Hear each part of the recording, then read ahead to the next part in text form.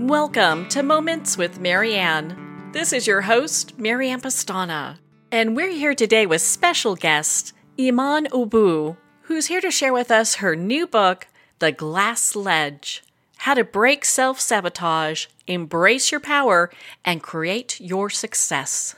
So welcome to the show, Iman. Thank you so much. I'm excited to be here. Oh my goodness, what an honor it is to have you here and to talk about your new book. And even before we get started in your book, you have such a profound background. Why don't you share your journey of leaving Morocco at 15 and moving to the US? What was that like? Yeah, it definitely was an experience that I think in hindsight shaped me to become the woman I am today.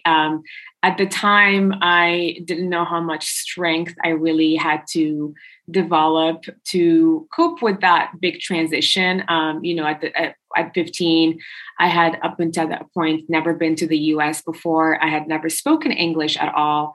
If anything, I failed English in high school. So that was not a good sign for my parents at all to see that they're about to make the decision to move to the US and none of us spoke the English language. And also none of us really has been acclimated or even familiar with the culture here, not even on vacation. So it was really, I would say, a bold move from my parents to really make that decision and also want to come with us in that journey because it wasn't easy for them to leave everything they had worked for, their successful careers, their extended families, life as they knew it, to sacrifice all that and start over in a new foreign country just for the chance that their kids might one day have a chance at the American dream. So I really admire that strength and the sacrifices they had to go through to put their children's needs before theirs. And ultimately, like I said,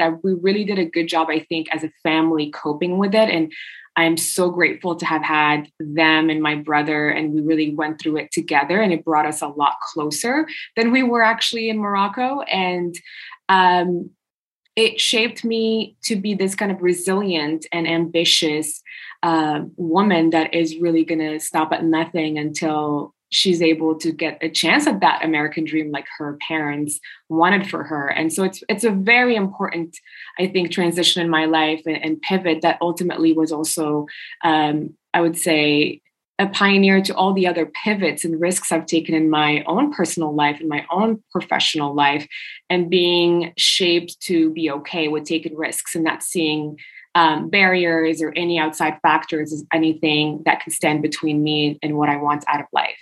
Well, I would definitely say that's the case. You're a former beauty queen, a scientist, and you've got this just remarkable background. Why don't you take us a little bit through your professional career? Yeah, sure. So I grew up always kind of thinking I wanted to be a doctor. And so I ended up going to, school for biochemistry and molecular biology. And I went to grad school for bioengineering. And ultimately, I decided to go against medical school and instead do grad school to immerse myself in the research and R&D side of the medical field, which I found very interesting and just also a way of saving lives, but without being at the forefront of dealing with patients and, just going through medical school in general. I just realized when I had a chance to experience that it was not for me because I'm just naturally a sensitive person and I couldn't really handle being able to be with patients and whatnot. So I realized early on that it was not a career of choice for me, but I still really loved the field. And so R&D and research was kind of the way to go. So I ended up becoming a research scientist specifically focused on the cancer research, melanoma and carcinoma. And that's how I got my career started by leading kind of clinical and preclinical trials for a nanotherapy focused startup in Colorado. And then simultaneously, I was also doing medical missions around the world, which I think for me was another way of giving back, but without fully having to go through the medical school journey. And so I had met an amazing doctor that spent 40 years or plus going to remote spots in third world countries to help restore proper healthcare systems and train doctors and just help them kind of, reinvigorate their health system. And I really fell in love with that. And so I ended up going on a medical mission to South Sudan as my first one, which was during the civil war out there. And it was a life-changing experience. We actually spent a whole month there, even though it was in the middle of a war zone. But I don't think I was ever that fulfilled or happier in my life than when I was at that medical mission. It really was so fulfilling and eye-opening for me. And then I went on to, lead medical missions to my home country, Morocco, as well as go to Ecuador, Kenya, and Ethiopia. So it was really fulfilling way to almost achieve my dream of being a doctor, but without, unfortunately, having to go through med school. And so also during this time, my mother really wanted her only daughter to get in touch more with her feminine side, because I think up until then I was just very into academia, very into sports. And I grew up in a way as a tomboy, as I only have a brother. And so I tended to hang out a lot with just boys. And to me, that was really who I was at the core. But my mom started getting these invitations from Miss Colorado USA pageant. And she's like, oh, okay, maybe this could be a great opportunity for her to maybe experience something outside of her comfort zone and get in touch with her feminine side more. So she signed me up when I was away on an internship in Germany. And when I got back, I got the invitation that I was accepted and that I was going to compete at this pageant, in a couple of months. And so it was a back and forth between her and I, because I definitely refused at the beginning because it was not something I even could imagine myself doing. But ultimately, I saw how important it was for her. And she made some really great points in terms of, finding, again, my competitive side and trying something new. And I'm all about that. So I ended up embarking on this journey that I had no idea what's going to come out of it. And to me, it was kind of like, I'm just going to do this once and make my mom happy and then forget about it. But I really fell in love with the preparation process, the discipline, just how much I got to know myself through that entire process, let alone, the competition side of it and just the sisterhood that was also able to discover that I never knew before. Because like I said, up until then, I really bonded more with boys and guys because it was more of a safe place for me. And I didn't think that I could really have true, authentic friendships and sisterhood with other girls. It was not an experience I've had before. And to think that I found that in pageantry was to me mind-blowing because, it gets a bad rap. But I discovered this whole side that I've never known and I fell in love with it. And I continued competing again. And I ended up moving to New York in 2015 and I won the title of Miss New York US. And at that point, that gave me an incredible platform and an amazing voice I didn't know I had to be able to give back to my community and really be able to inspire the younger generation of women. And because I got that platform, that's when I decided to pivot and, launch a podcast at the time that shined the light on women who took different paths in their lives and still found success. And I really needed those conversations, not only, to inspire myself, but I think to also pay that forward and shine the light on these unconventional ways that women, these unconventional stories that I think were inspiring to women everywhere. And we needed more of that because at the time in the media, there was not enough of it. And I couldn't find a lot of inspiration, except for women who have kind of become billionaires and whatnot, which at that point, they're not really reachable or relatable. But I wanted to really create a community of women that could speak about their stories and use that as a way to mentor each other. And so that's what the podcast really was for initially. And it took off in ways I couldn't even have expected, which has then led to my new company at the time called Sway Media, which was an extension of the podcast mission. And that's really to create a publishing platform that can help foster these stories of women and bring them together in a way through storytelling and content. And so I ended up launching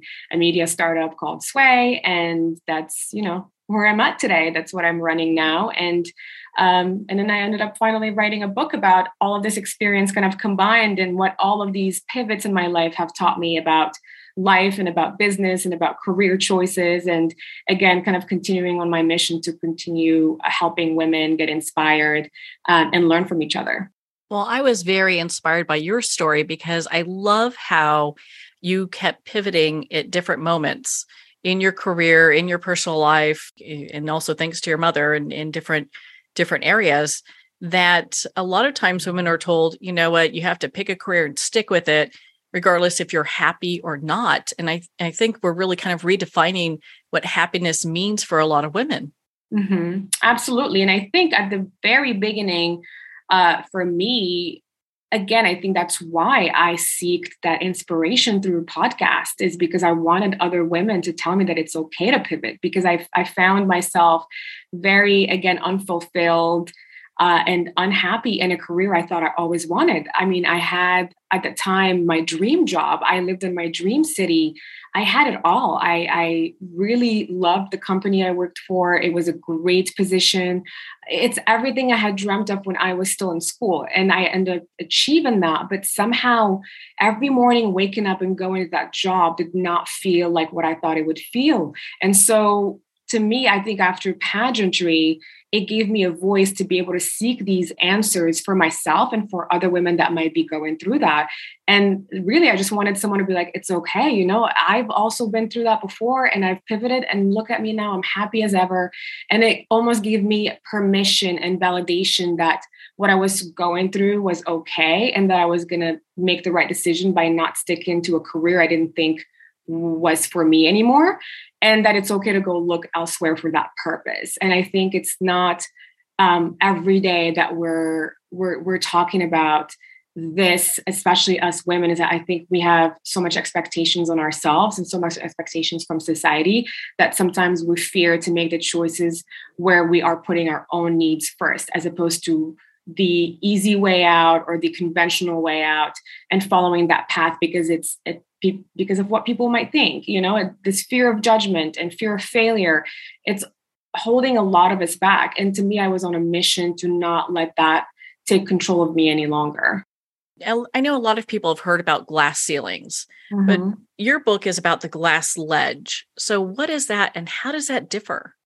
Yeah, so the glass ledge basically refers to the internal battles, or as I like to call them, self-imposed glass ceilings that often distort our beliefs of who we are and what we're capable of. And I think for me, I spent my entire life fighting glass ceilings and going out there and be like, okay, these are the external factors that are holding me back from the dream life I want, or from this job, or from this goal of mine. And it was always kind of giving power to the external world as opposed to looking inward and seeing that I was facing a much bigger danger. And that's actually the internal barriers I was putting up for myself. And so, I mean, in my life, like I said, I've been an immigrant, a pageant queen, a scientist, a medical missionary, an entrepreneur, and a women's advocate, and now an author. And like I said, throughout my journey, I gradually came to realize that I had unconsciously adopted strategies that held me back and even drained the joy out of even my successes. And as I dug deeper and spoke to other women about it as well, I realized that I wasn't the only one and that we all face these issues. And so to me, writing this book really represents the end of an era in which women fought to bring down external barriers and the beginning of a deliberate path to expand our perception of ourselves and what we can accomplish when we embrace our potential and not give so much power to the outside world to hold us back from the dream life that we have set for ourselves. I would agree with you. It seems that there's always going to be conflict or bad bosses or people who don't see our value. But when we see our own value, I mean, how empowering is that?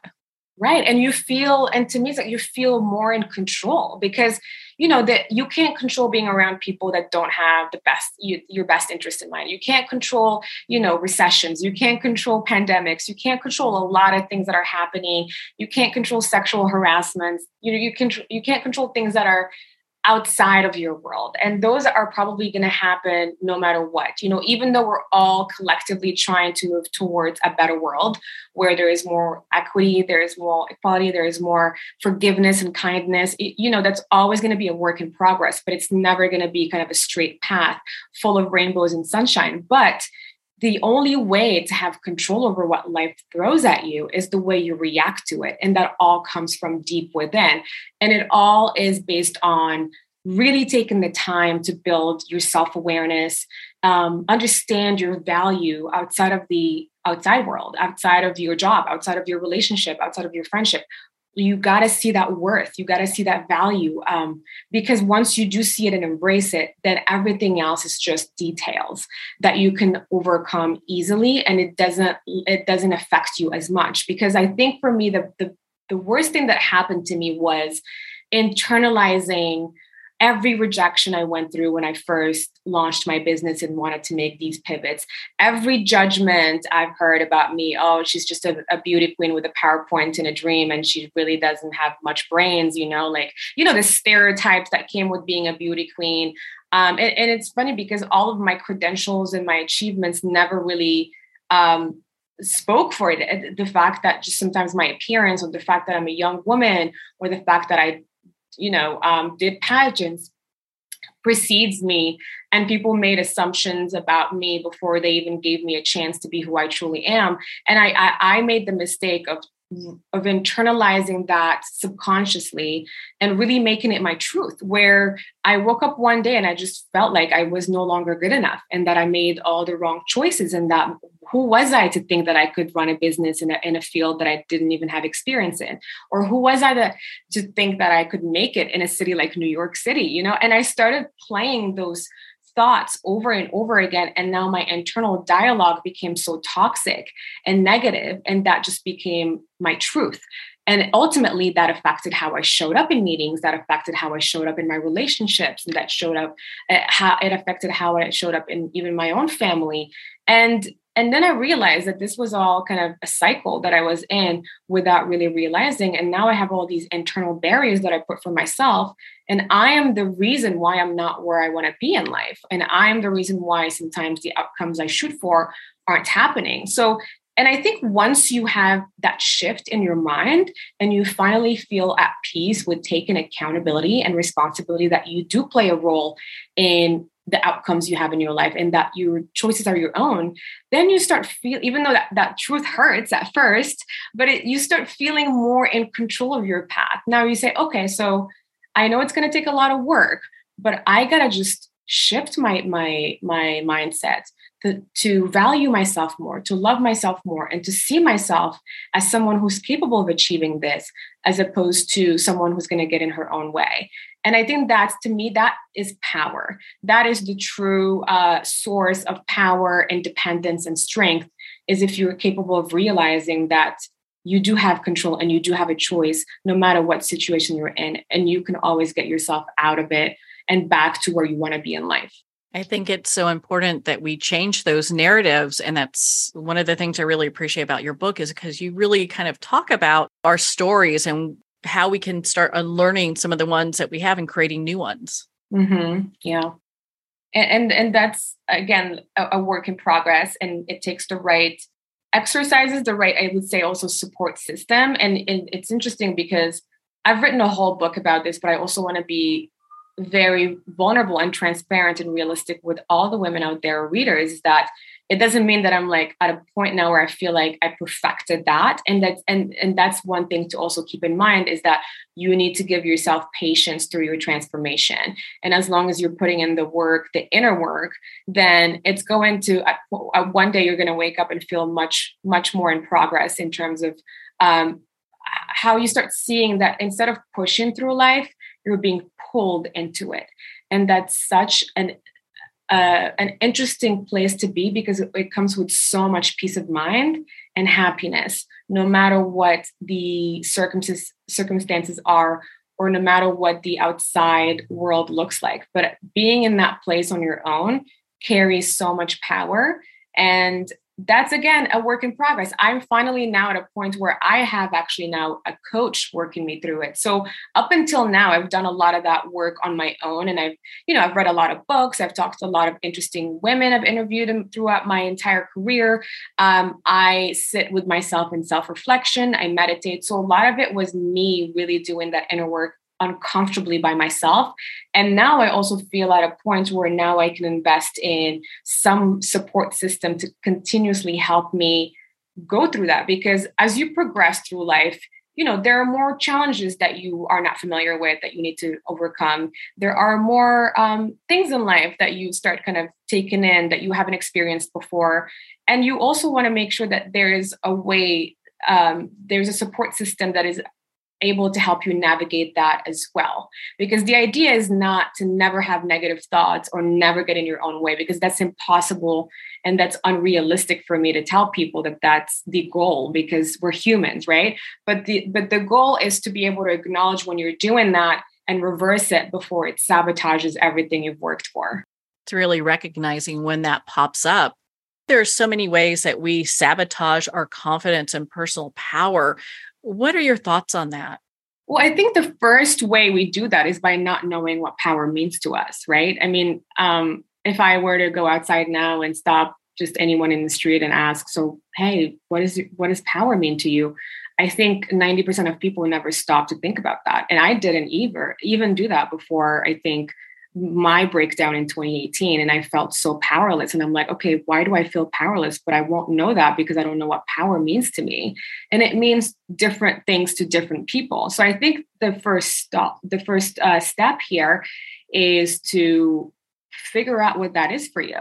And while figuring that out, a lot of it is going to also depend on how you were raised, how your childhood was, what the experiences you've been through before, and how that shaped you. Because I think our idea of power, whether it's positive or negative, comes from the environment that shaped us. And so that's very important to really sit with yourself and figure that out, because you won't be able to seek power if you don't know what it means for you. And you also don't want to make the mistake of seeking the wrong power or seeking power for the wrong reasons. And I know for a fact that when you ask most, especially women, I think now that are finally waking up and kind of fighting for equality and equity and a place at the table and a seat at the table, we all want that power as well, because we know with power comes flexibility, freedom, happiness, success, money, abundance.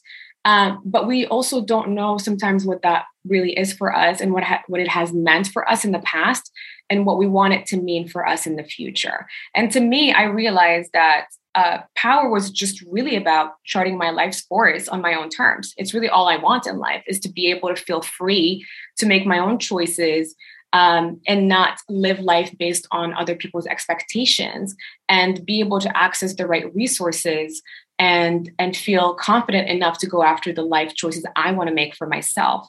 It's also just about having the means and strength to champion my own values and valuing my own accomplishments, regardless of what society says.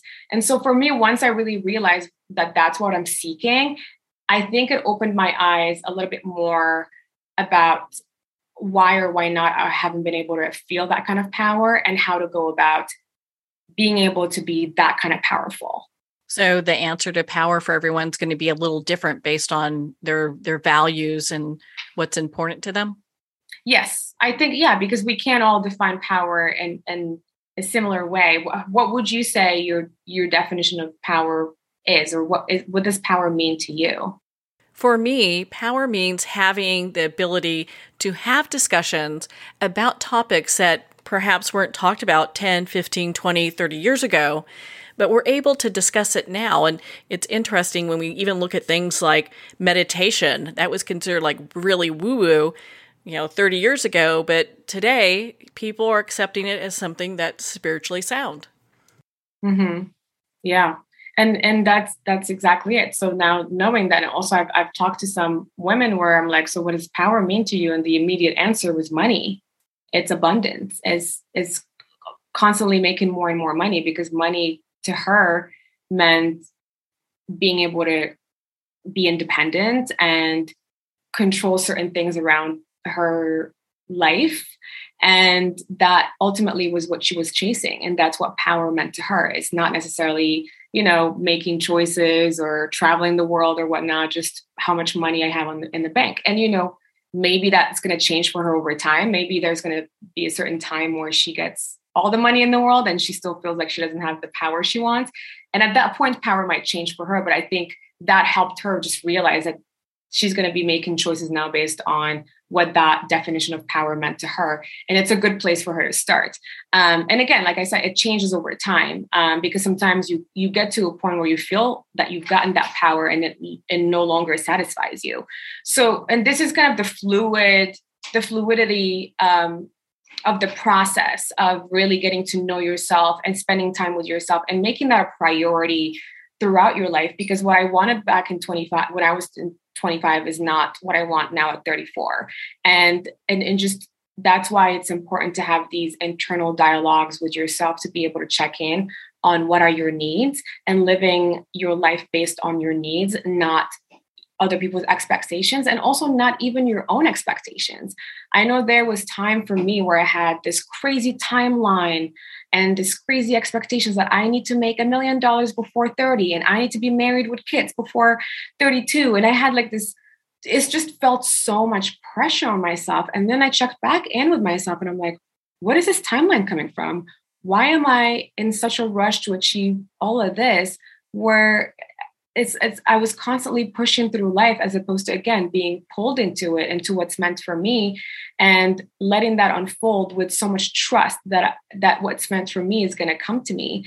But again, that sometimes we put this pressure on ourselves and that pressure leads to disappointment and anger and sometimes shame and guilt that we carry with us because we think that we're failures because we haven't met our own expectations and our own timelines, which most of the time are meaningless. You touched on something there I'd like to expand on, how we allow life to pull us. It's this surrender that I know that you talk about. So how can we condition ourselves to be more accustomed to like uncertainties in life and being able to go with this surrender? It's definitely a very difficult process. I know I've been on that journey for the past, I would say 3 years. And I will say, as someone who has always felt the need to be in control all the time, is very hard to surrender and let go. But I think the ability for us to let go and surrender comes from trust. I learned through obviously going, working with a life coach and working with a therapist and even just working through my own sometimes, self-reflections is that I didn't used to have a lot of trust in my own capabilities sometimes and just in life in general. That's why I felt the need to always be in control. And that gave me some kind of safe and comfort feeling that I'm doing the right thing because I didn't trust that things were going to work out on their own. And all I have to do is to show up and do the work and trust that the rest will fall into place. I always felt the need to control and manipulate sometimes to even an unhealthy level just to feel like I am doing my best and that I'm going to do everything it takes to get to the outcome I want. And it only made me as far from that outcome as I could ever be. And that was a hard realization to come into. And I probably wouldn't have been able to realize that unless someone else told me that I was doing that subconsciously, because we tend to let our ego, take over our soul. So our ego is there to protect us, to help us, get through life, not be hurt. It's a defense mechanism that basically shelters us and it's always activated. But we have to learn to starve the ego and feed the soul instead, because the soul is what allows you to be pulled into the life that is meant for you. And when I say that is meant for you, is because we all have dreams, right? We all have goals, but sometimes what is meant for us is even bigger than we can imagine for ourselves. It's bigger than we can dream for ourselves.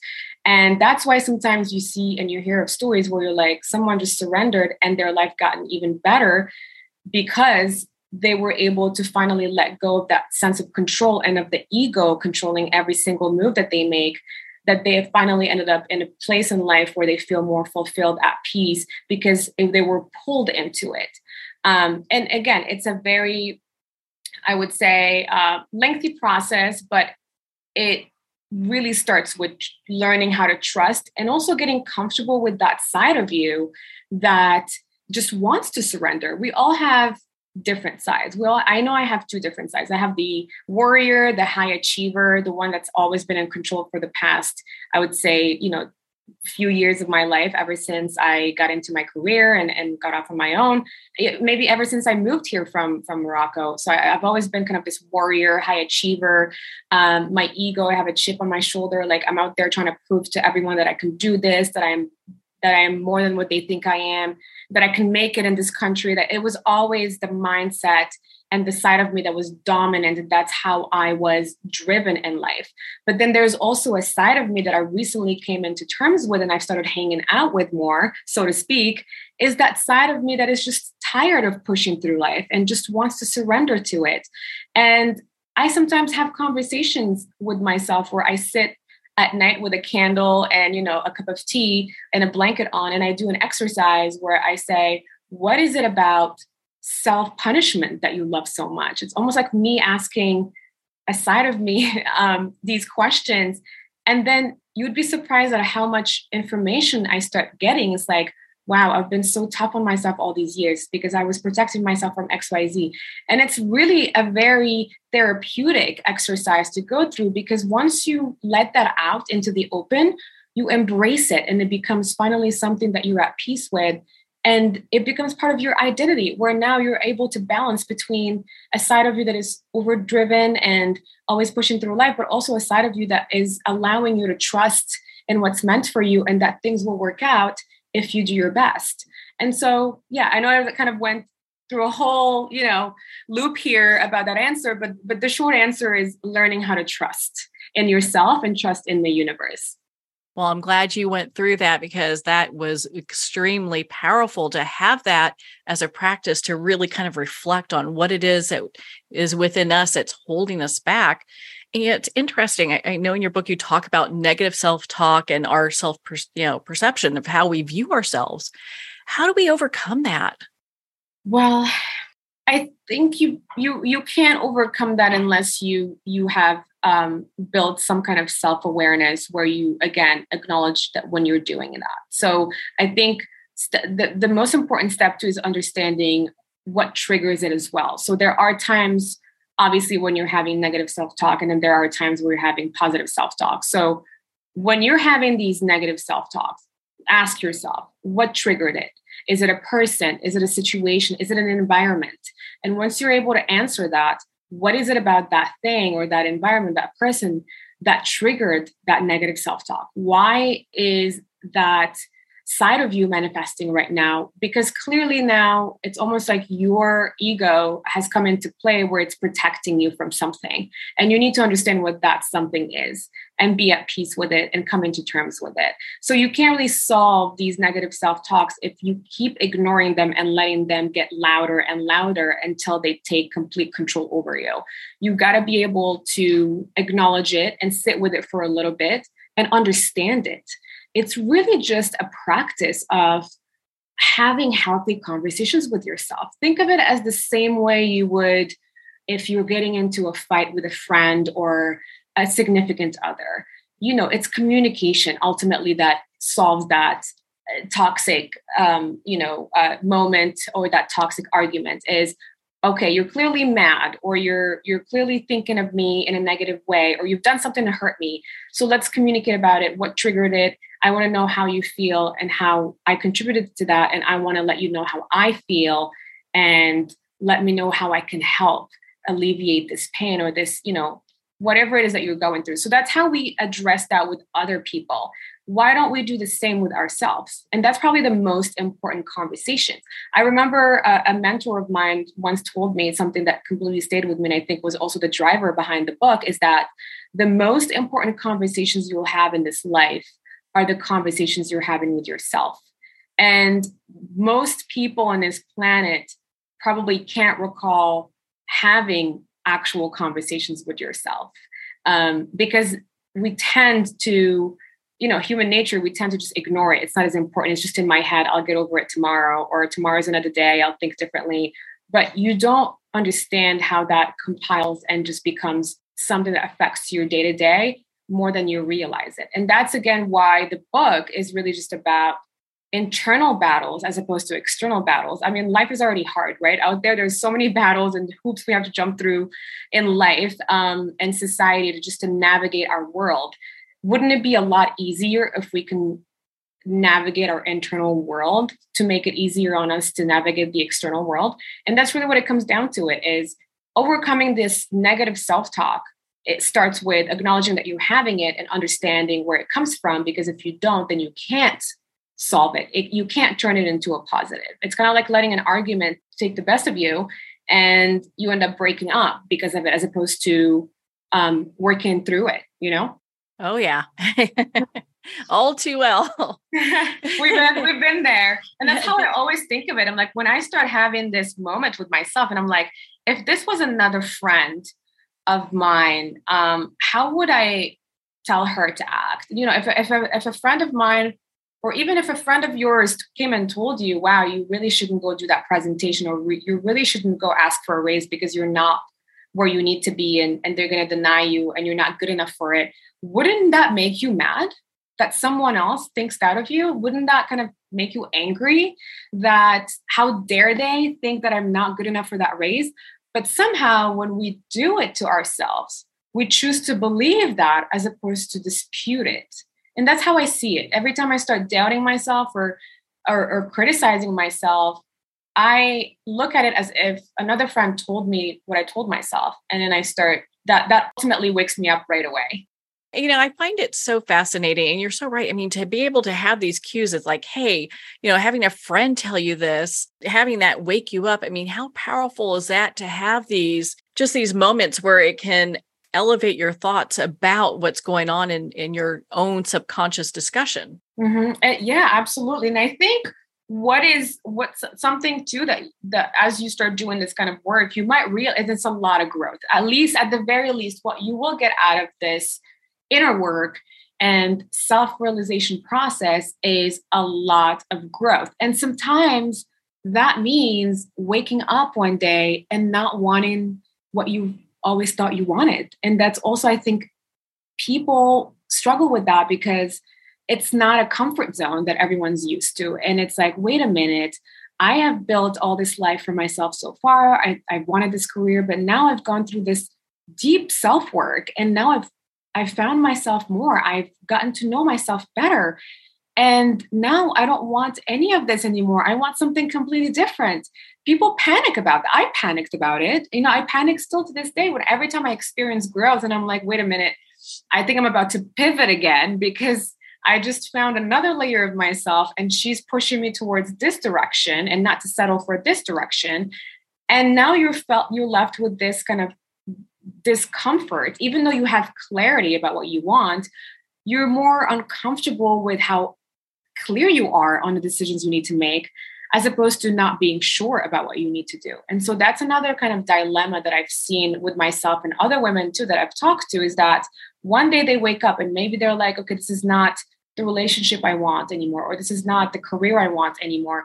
And they're so sure of it, but they're afraid to make that decision or take the next step to walk away and find something else because they're so uncomfortable with how sure they are and what that means, because it's a big change.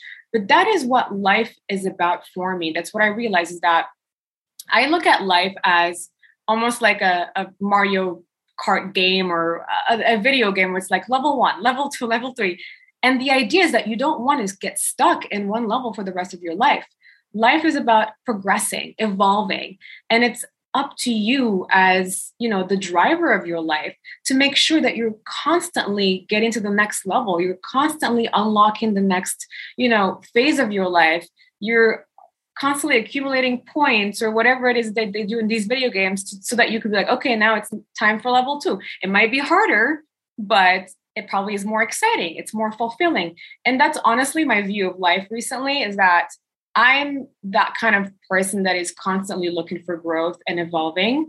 And I, as a person that is very driven by growth, I have to become comfortable with being uncomfortable. And that means pivoting and not second guessing myself. That means continuously getting to know myself throughout the different years and decades to come, and really being true to myself and staying authentic to my needs, as opposed to, again, expectations. And that's what makes it fun, is that at first it's going to be uncomfortable, but ultimately, if you start living your life in that lens, then you're going to start really impressing yourself, and you're going to unlock a potential you never thought you even had in the first place. Do you find that if we really pay attention to what society wants from us, what social media wants from us, that can it really turn us into like dysfunctional women? Absolutely. And that's a big struggle that I had gone through, especially at the very early stages of my career and being, a Miss New York and judging Miss Universe. So I was constantly also in the public eye, and I was building a brand publicly. And I felt the need and pressure to constantly be in public, doing more and achieving more and showing more. And ultimately, that created a conflict with what I thought I needed to do and be based on these expectations and who I truly am at the core. And that's where, when I developed severe anxiety, and even I had a moment where I literally had almost kidney failure. It was a very dangerous, I would say, wake-up call, because I was really kind of operating on this do more with no consideration for my needs, and who I truly wanted to be, the rest I needed, my mental health, all that. I was just trying to keep up with the pressure. And that made me dysfunctional, because there was a couple of years where I had to shrink and take a complete step back and reevaluate my choices, reevaluate my goals too, and the way I was living, because it just didn't feel sustainable whatsoever. And yes, I was achieving more in a way. Yes, I was building something that I think in the public eye, people saw as impressive and incredible. But deep down, I was feeling like crap all the time. And I couldn't even enjoy my own successes. And at that point, you have to stop and realize, okay, like something is not right here. I'm completely dysfunctional. And just looking like a functional person from the outside is not the goal, right? Looking happy from the outside is not the goal. Living life for people to be like, oh my God, you're doing all this and that, is not the goal. You want to truly be happy, fulfilled, at peace, and functional, and wake up every day feeling like you're living life based on your authentic needs, as opposed to what society drives you to want. And I was not feeling that way at all. So at least I think I caught it in the right time, and I really had to come into terms with making some big changes in my life and reevaluating the way I was making decisions and what was the main driver behind those decisions. And that ultimately, I came to discover that it was really just outside validation. That's it. It wasn't based on my true authentic needs and happiness. It was based on needing to constantly get that outside validation that I was doing great, that I was good enough, that I'm making it, and that, I'm surviving out there and I'm fighting and I'm this warrior and like I should be praised for it. It was just not the healthy, obviously, mindset to adopt. But I also think that is now the norm when you look at social media, and I've made it a point to take a complete step back from it. I still use it to a certain extent, but it does not drive my life anymore like it used to. It's very minimal now and at balance. But before, there's the comparison factor that comes into play. There is the feeling of missing out. There is the feeling that you're not doing enough in comparison to other people your age, or in your friend circle, or in your professional circle. There is all these things that are constantly being absorbed, and you don't even pay attention to it because all you're doing is scrolling. It feels like a harmless, activity that you're just doing during your lunch break, or maybe 2 hours a day, or sometimes 6 hours a day. It feels like, I'm just browsing, but you don't also realize the toll it takes on your mental health when you start internalizing a lot of that pressure and the comparison, and feeling like you need to live your life a certain way based on what you're seeing on these social channels, as opposed to looking deep inside and realizing and figuring out what what you want and what your needs are and living life based on that. So yes, absolutely. But again, that does not mean that you should completely take off social media from your life and just go crawling into, a hole and hide. Absolutely not. I think the idea here is to figure out what does that balance look like. And again, another reason why I picked the glass ledge as a reference, because when you think of a ledge, you're really thinking about balance, because that's when you're on a ledge, you just want to stay balanced and you don't want to fall off. You don't want to make the right move. You don't want to skew one side too much and end up falling. So you really want to master the act of balancing when you find yourself on a ledge. And that's the idea with each of the themes that I describe in the book. And, from power to likability to, confidence to conflict and authenticity. It's not like there's a certain way to pursue those themes. Is that the best way you can utilize those themes for yourself is to find the perfect balance to achieve likability, the perfect balance to achieve power, the perfect balance to handle conflict, the perfect balance to channel your confidence in a productive way. And so that's really the idea, is that I'm not telling you what to do or how to live life. It's more like I'm giving women the tools and information needed to master the balancing act of standing firmly on a glass ledge. You've done so much research for this book and for the work that you do. While you were doing your research, was there anything that surprised you or you think would surprise other people?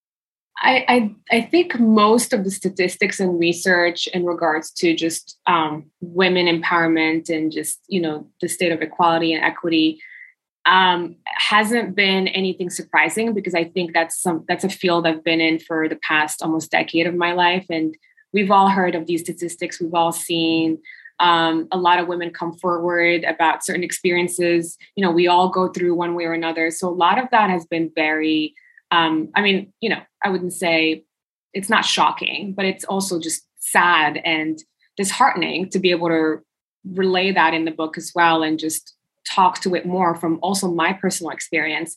But I think the most surprising thing for me is also the therapy I got from writing this book, because I was also reminding myself of a lot of things I was doing wrong. And I also reminded myself of how I could continually improve on myself and continuously build that self-awareness through these very simple exercises and simple self-reflections that I talk about in the book. So I think I was mostly surprised as how efficient a lot of those exercises were for me, because I was one of those women too that never really believed in inner work as much. I never really believed in letting go and releasing and surrendering. And to me, it's all about science and fact. But I also just came to realize how much of internal work is needed to really be able to live a truly balanced and authentic life. And not a lot of it has to do with acquiring more hard skills or building a bigger network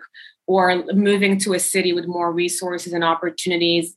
I think I have gotten to a point after writing this book when I started believing that, doing more and learning more is not always the answer. Yes, it's important, but it's not the only thing that's going to get you that dream job or that dream life. You really need to invest in yourself in ways you've never known before, because it really starts with you. We are the vessel of, that life that we want to manifest and the life that we want to live. And if we're not able to really strike a balance internally and live from a place of alignment and confidence and authenticity, as opposed to panic, fear, and doubts, then chances for that life you're seeking to manifest are very slim. What message would you like to share with women that you feel is really important?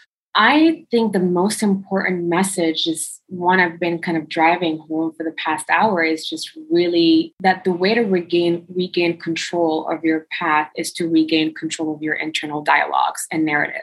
And it starts there. It's really that simple. And I will say again the same phrase that my mentor said that I think definitely changed a lot of my life perspective, is that the most important conversation you can have today and tomorrow, if you're really trying to change something about your life, is the conversation you're going to have with yourself, and really invest in that and take it seriously. Because I know a lot of people kind of, I've done the inner work and, I've done some meditation here and there, but it's not truly something they've invested in.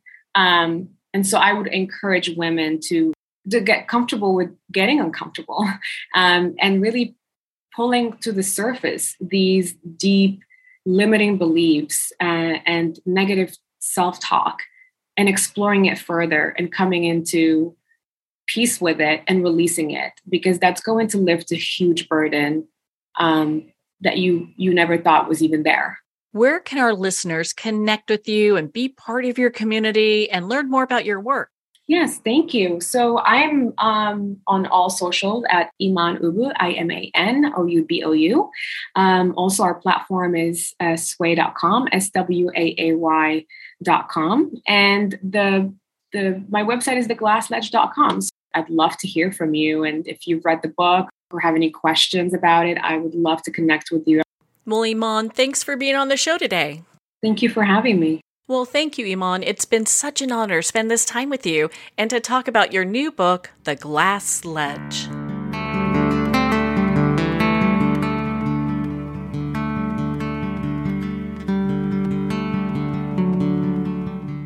I'd like to thank Jason Eastwood at Guitarfulness for sharing his inspiring music and talent with us. His music is known worldwide for cultivating atmospheres of harmony, inner peace, and clarity. Visit Jason's website at guitarfulness.com. Join his newsletter, be part of his community, and download his music.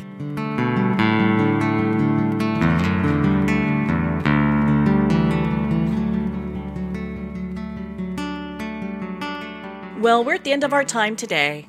I'd like to thank everyone for tuning in. You've been listening to Moments with Marianne, where we make every moment count.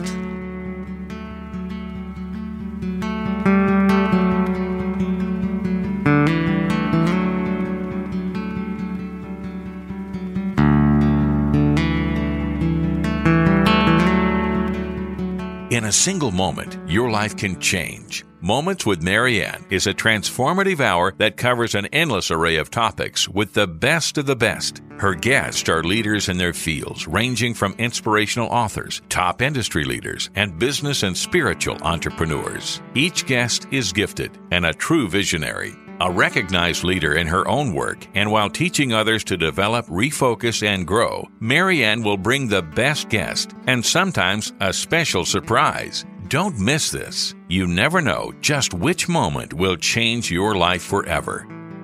Make sure to tune in and visit momentswithmarianne.com for more information.